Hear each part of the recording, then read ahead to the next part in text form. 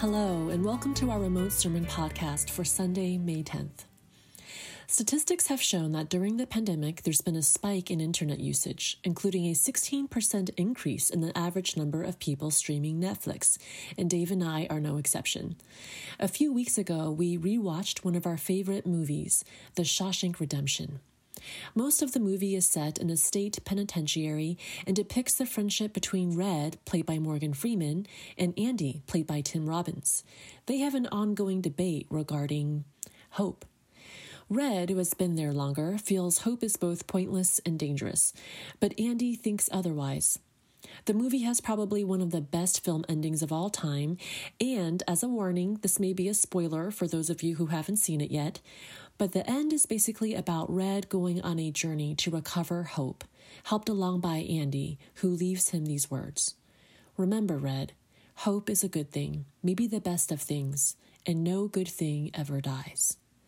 The last words of the movie are Red saying in a voiceover, I hope I can make it across the border. I hope to see my friend and shake his hand. I hope the Pacific is as blue as it has been in my dreams. I hope. Someone asked me recently, what are you looking forward to? The answer to that question tells you so much about someone, doesn't it? It tells you what they enjoy thinking about, not what they have to think about. It tells you what keeps them going. But the pandemic has changed our answer to that question.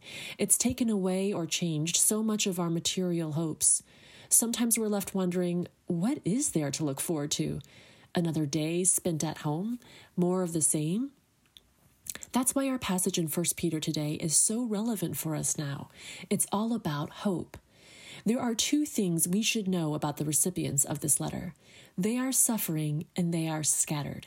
Peter says in chapter 1 that they are suffering grief in all kinds of trials. In chapter 4 that they are in a fiery trial, that they are those who suffer. And they are scattered.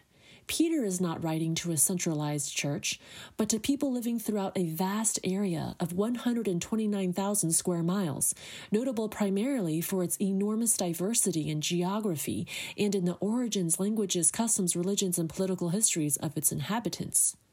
This is a letter for the time we're living in, a time of hardship and sometimes suffering, a time when our church is physically scattered and we're all experiencing things differently.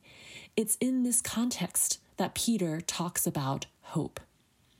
This week we're looking at chapter 1, verses 3 through 12, and I will say, because this passage is somewhat more grammatically complex, it may help to have a copy of it in front of you as we go along. Let's examine it together by asking 3 questions.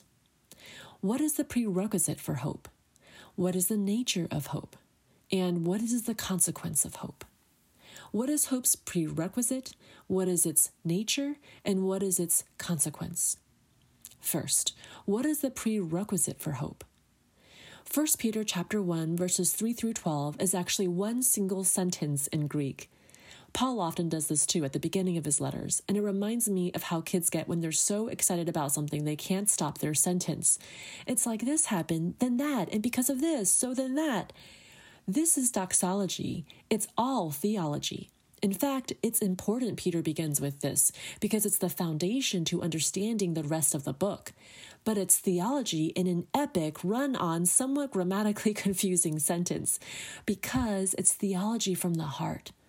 When you're suffering, you don't need a textbook or an article. You need words from the heart, and that's what this letter is. Beginning in verse 3, Blessed be the God and Father of our Lord Jesus Christ! ! According to his great mercy, he has caused us to be born again to a living hope. What is the prerequisite for hope? How do you get it? Peter tells us the answer. You have to experience new birth. Why does he use this metaphor? Well, let's consider what we know about births. First of all, birth is involuntary. It's not something we achieve on our own. Babies don't birth themselves, as all of us know. They don't say, I want to be born tomorrow. Babies participate in the birth, but they are only born through the labor and suffering of someone else. Peter says God is the one who causes us to be born spiritually, according to his mercy. It's not because of anything we do. In John chapter 3, we meet a man named Nicodemus who is a Pharisee and a ruler of the Jews. In other words, this guy is a moral paragon. He has got it together. But when he comes to ask Jesus how to enter the kingdom of God, Jesus doesn't say, well, you're doing pretty good, actually, but let's make a few tweaks, supplement here and there. No, he says, you must be born again. You must start off as a spiritual baby. Not even Nicodemus could earn his way in. Secondly, birth is transformational. When babies are born, they move from an underwater existence in the dark to a place of air and light. Suddenly, the baby is able to see an entirely new dimension of reality than what they were able to sense in utero. Their lungs are taking in air instead of amniotic fluid. The circuitry of blood and their vessels and valves change direction. It is an utterly transformative experience. Technically, babies are the same species they were in utero, but birth makes them so different in how they function, inside and out. Thirdly, birth determines our identity and begins our growth. It is through our birth that we receive our ethnic identity, our citizenship, our socioeconomic class, our innate potentialities. And birth is designed to start a process of growth. We don't pop out as adults, of course. We all start as babies. We can't just sit there the way we came out. We have to grow. All parents are familiar with just how much babies have to learn.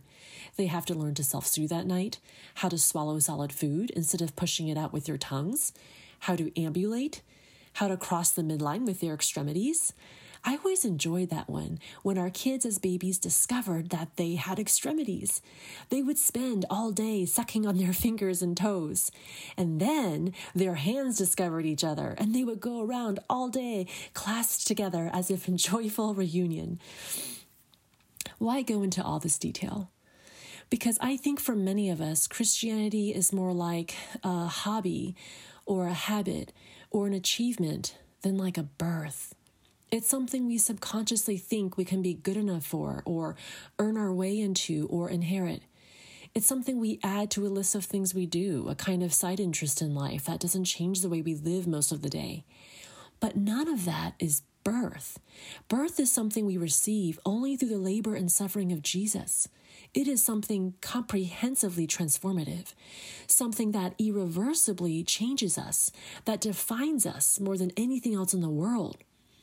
Perhaps the best way to put this is to take a peek ahead into verse 12, where Peter talks about the things that have now been announced to you through those who preach the good news to you. The gospel is an announcement. It's good news, not good advice. When a baby is born, people send birth announcements.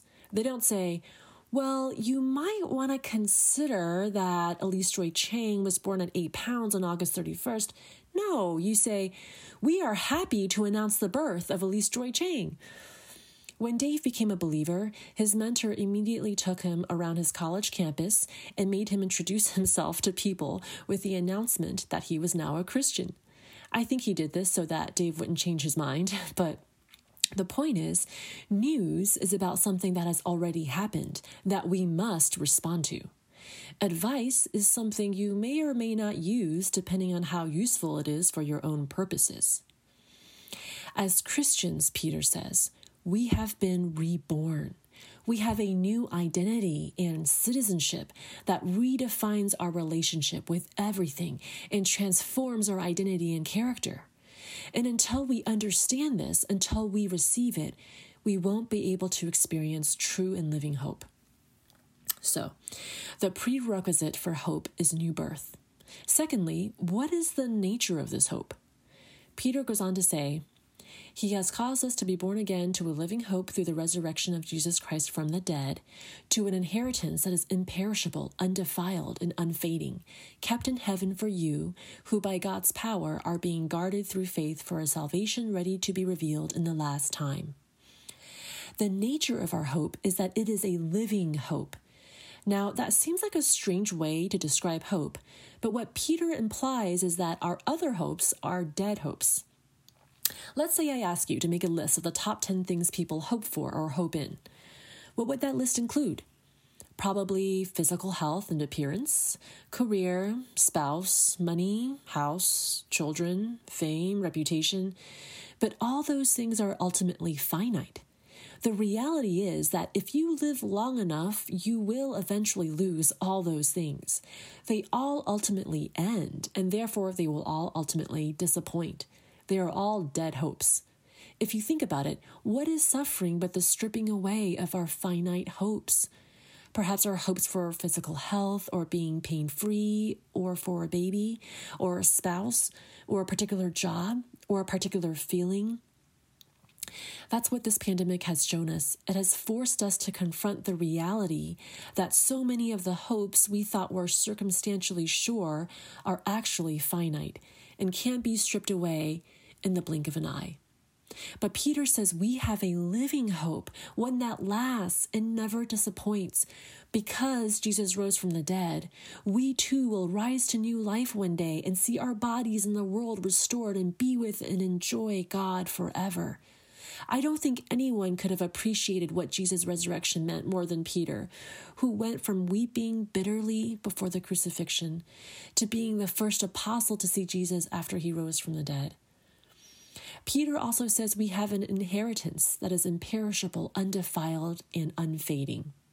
The use of the word inheritance, rather than simply treasure or reward, specifically speaks to the idea of the inheritance of land in the Old Testament, which was the hope of the Israelites as they wandered through the wilderness all those years, and would have been especially poignant to the people of the diaspora that Peter is writing to now. Interestingly, the three words Peter chooses to describe our inheritance specifically reverse what went wrong with the story in the Old Testament. Isaiah said the land was wasted and plundered, but our inheritance is imperishable. Jeremiah says the land was made impure by idolatry, but our inheritance is undefiled. Isaiah describes a drought that caused the grass to wither and the flower to fall, but our inheritance is unfading.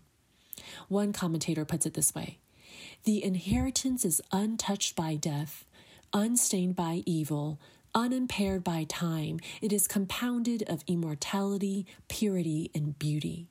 What is this inheritance? In verse 5, it is a salvation, a rescue, ready to be revealed in the last time. And if you trace the grammar forward to verse 7, you'll also see that it is the praise, glory, and honor that will come in that day.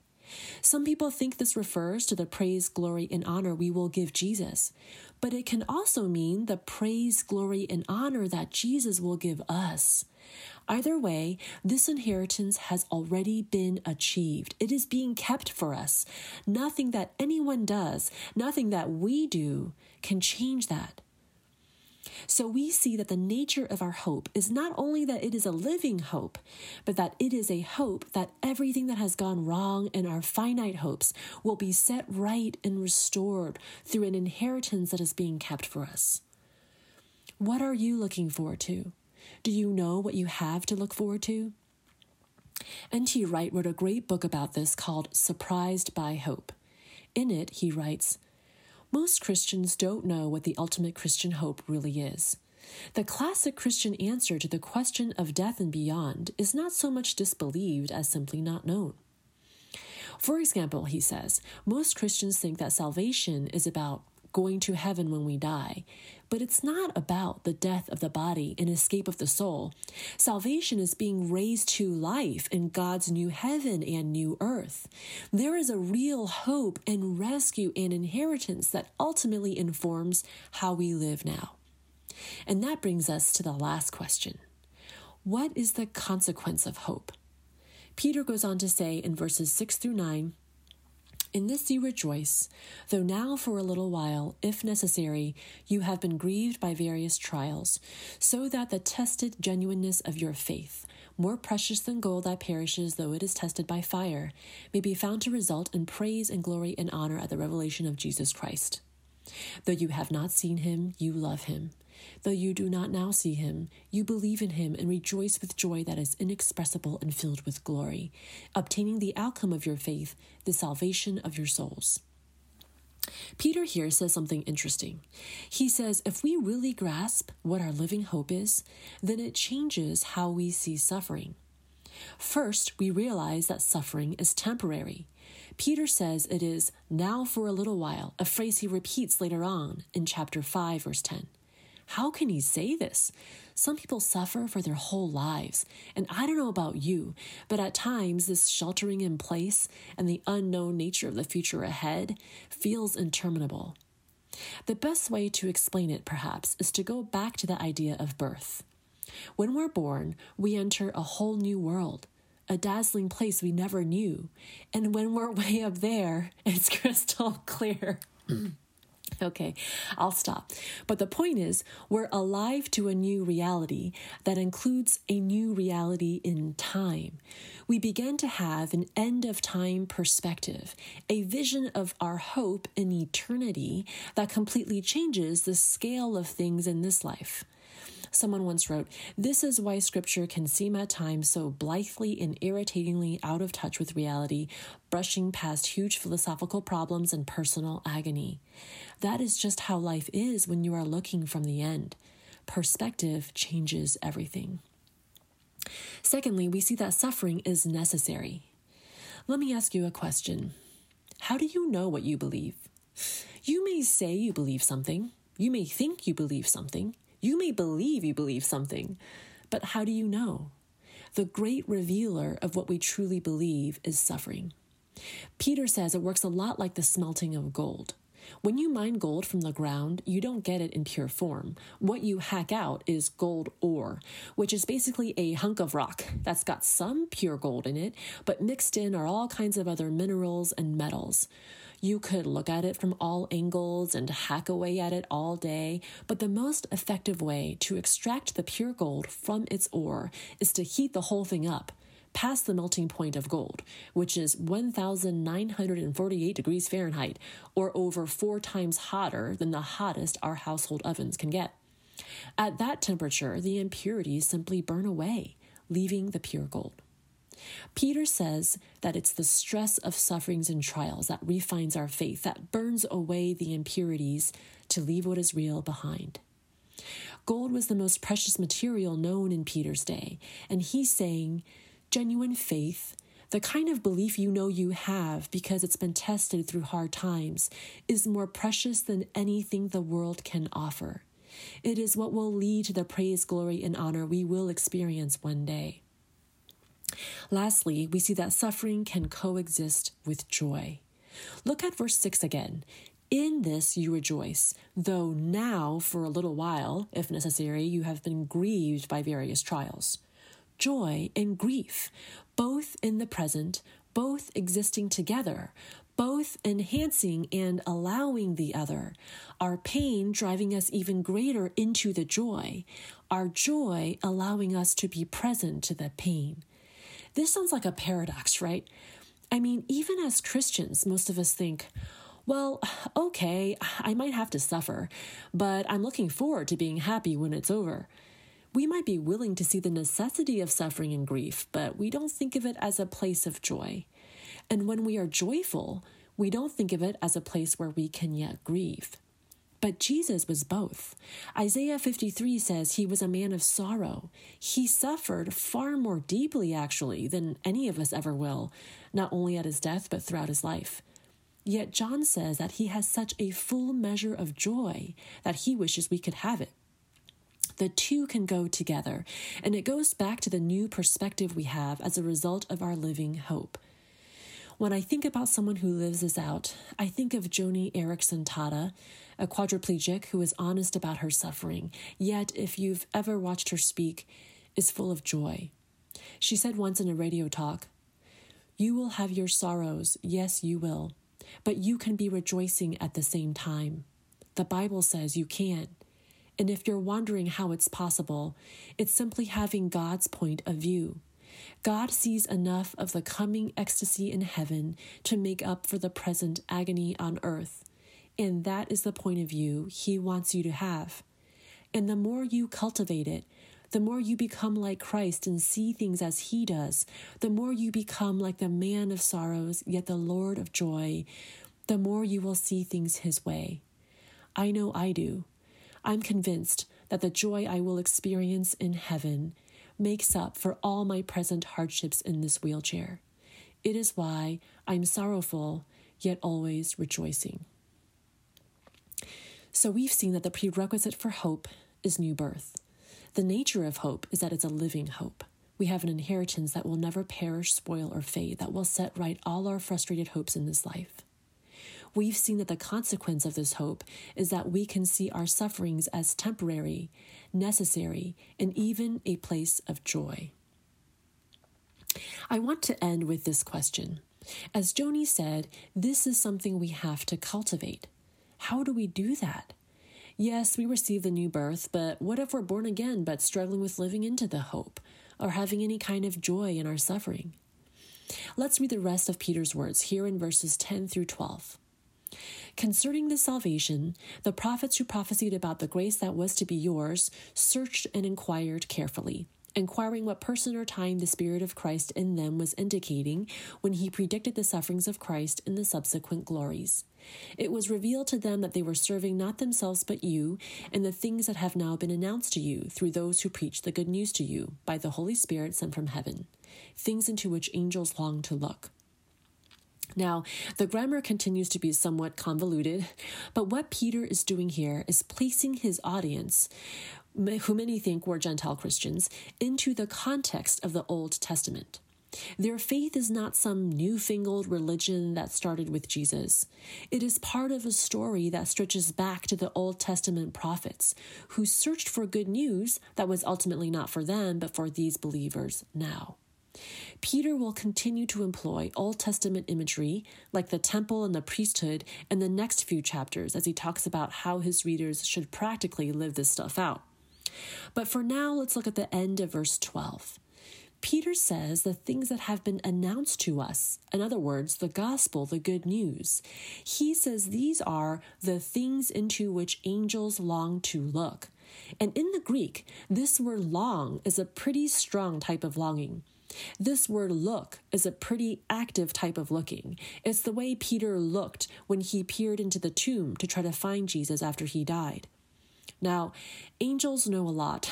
They've been around far longer than you or I, yet they are always interested in reflecting upon the gospel.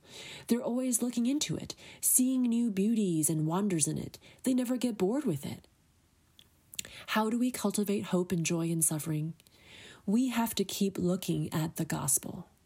What do I mean? We have to read the Bible every day. It's simply a necessity for spiritual growth. We have to have people in our lives who can speak the gospel as it applies to us. This may mean pursuing spiritual friendships, making time for talks with our spouse, asking someone to be our spiritual mentor. We have to actively look for the gospel in the events around us every day. We have to practice putting the gospel into words. Telling our kids about it is a great way to do this. The list goes on, but the point is we have to be intentional about putting the gospel before us. You know, Jesus already had the inheritance. He had all the good stuff, but he left it all and suffered. Why? Because he loves us. He rescued us, and that's why we have a reason to go on, a hope that nothing can take away. If you don't feel or see that now or all the time, that's okay, but keep looking, keep longing to look. Ask God to show you that joy unspeakable and filled with glory, because it's there for you. The living hope is there for you. And as Andy tells his good friend, remember, hope is a good thing, maybe the best of things, and no good thing ever dies. God, I pray for whoever is listening to this, wherever they are, may you cause them to experience the new birth if they haven't already. May you make the reality of the hope they have come alive to them, even in the middle of isolation or suffering. Jesus, our hope is in you. Show us the gospel today. Show us joy unspeakable and filled with glory. It is in your name we pray. Amen.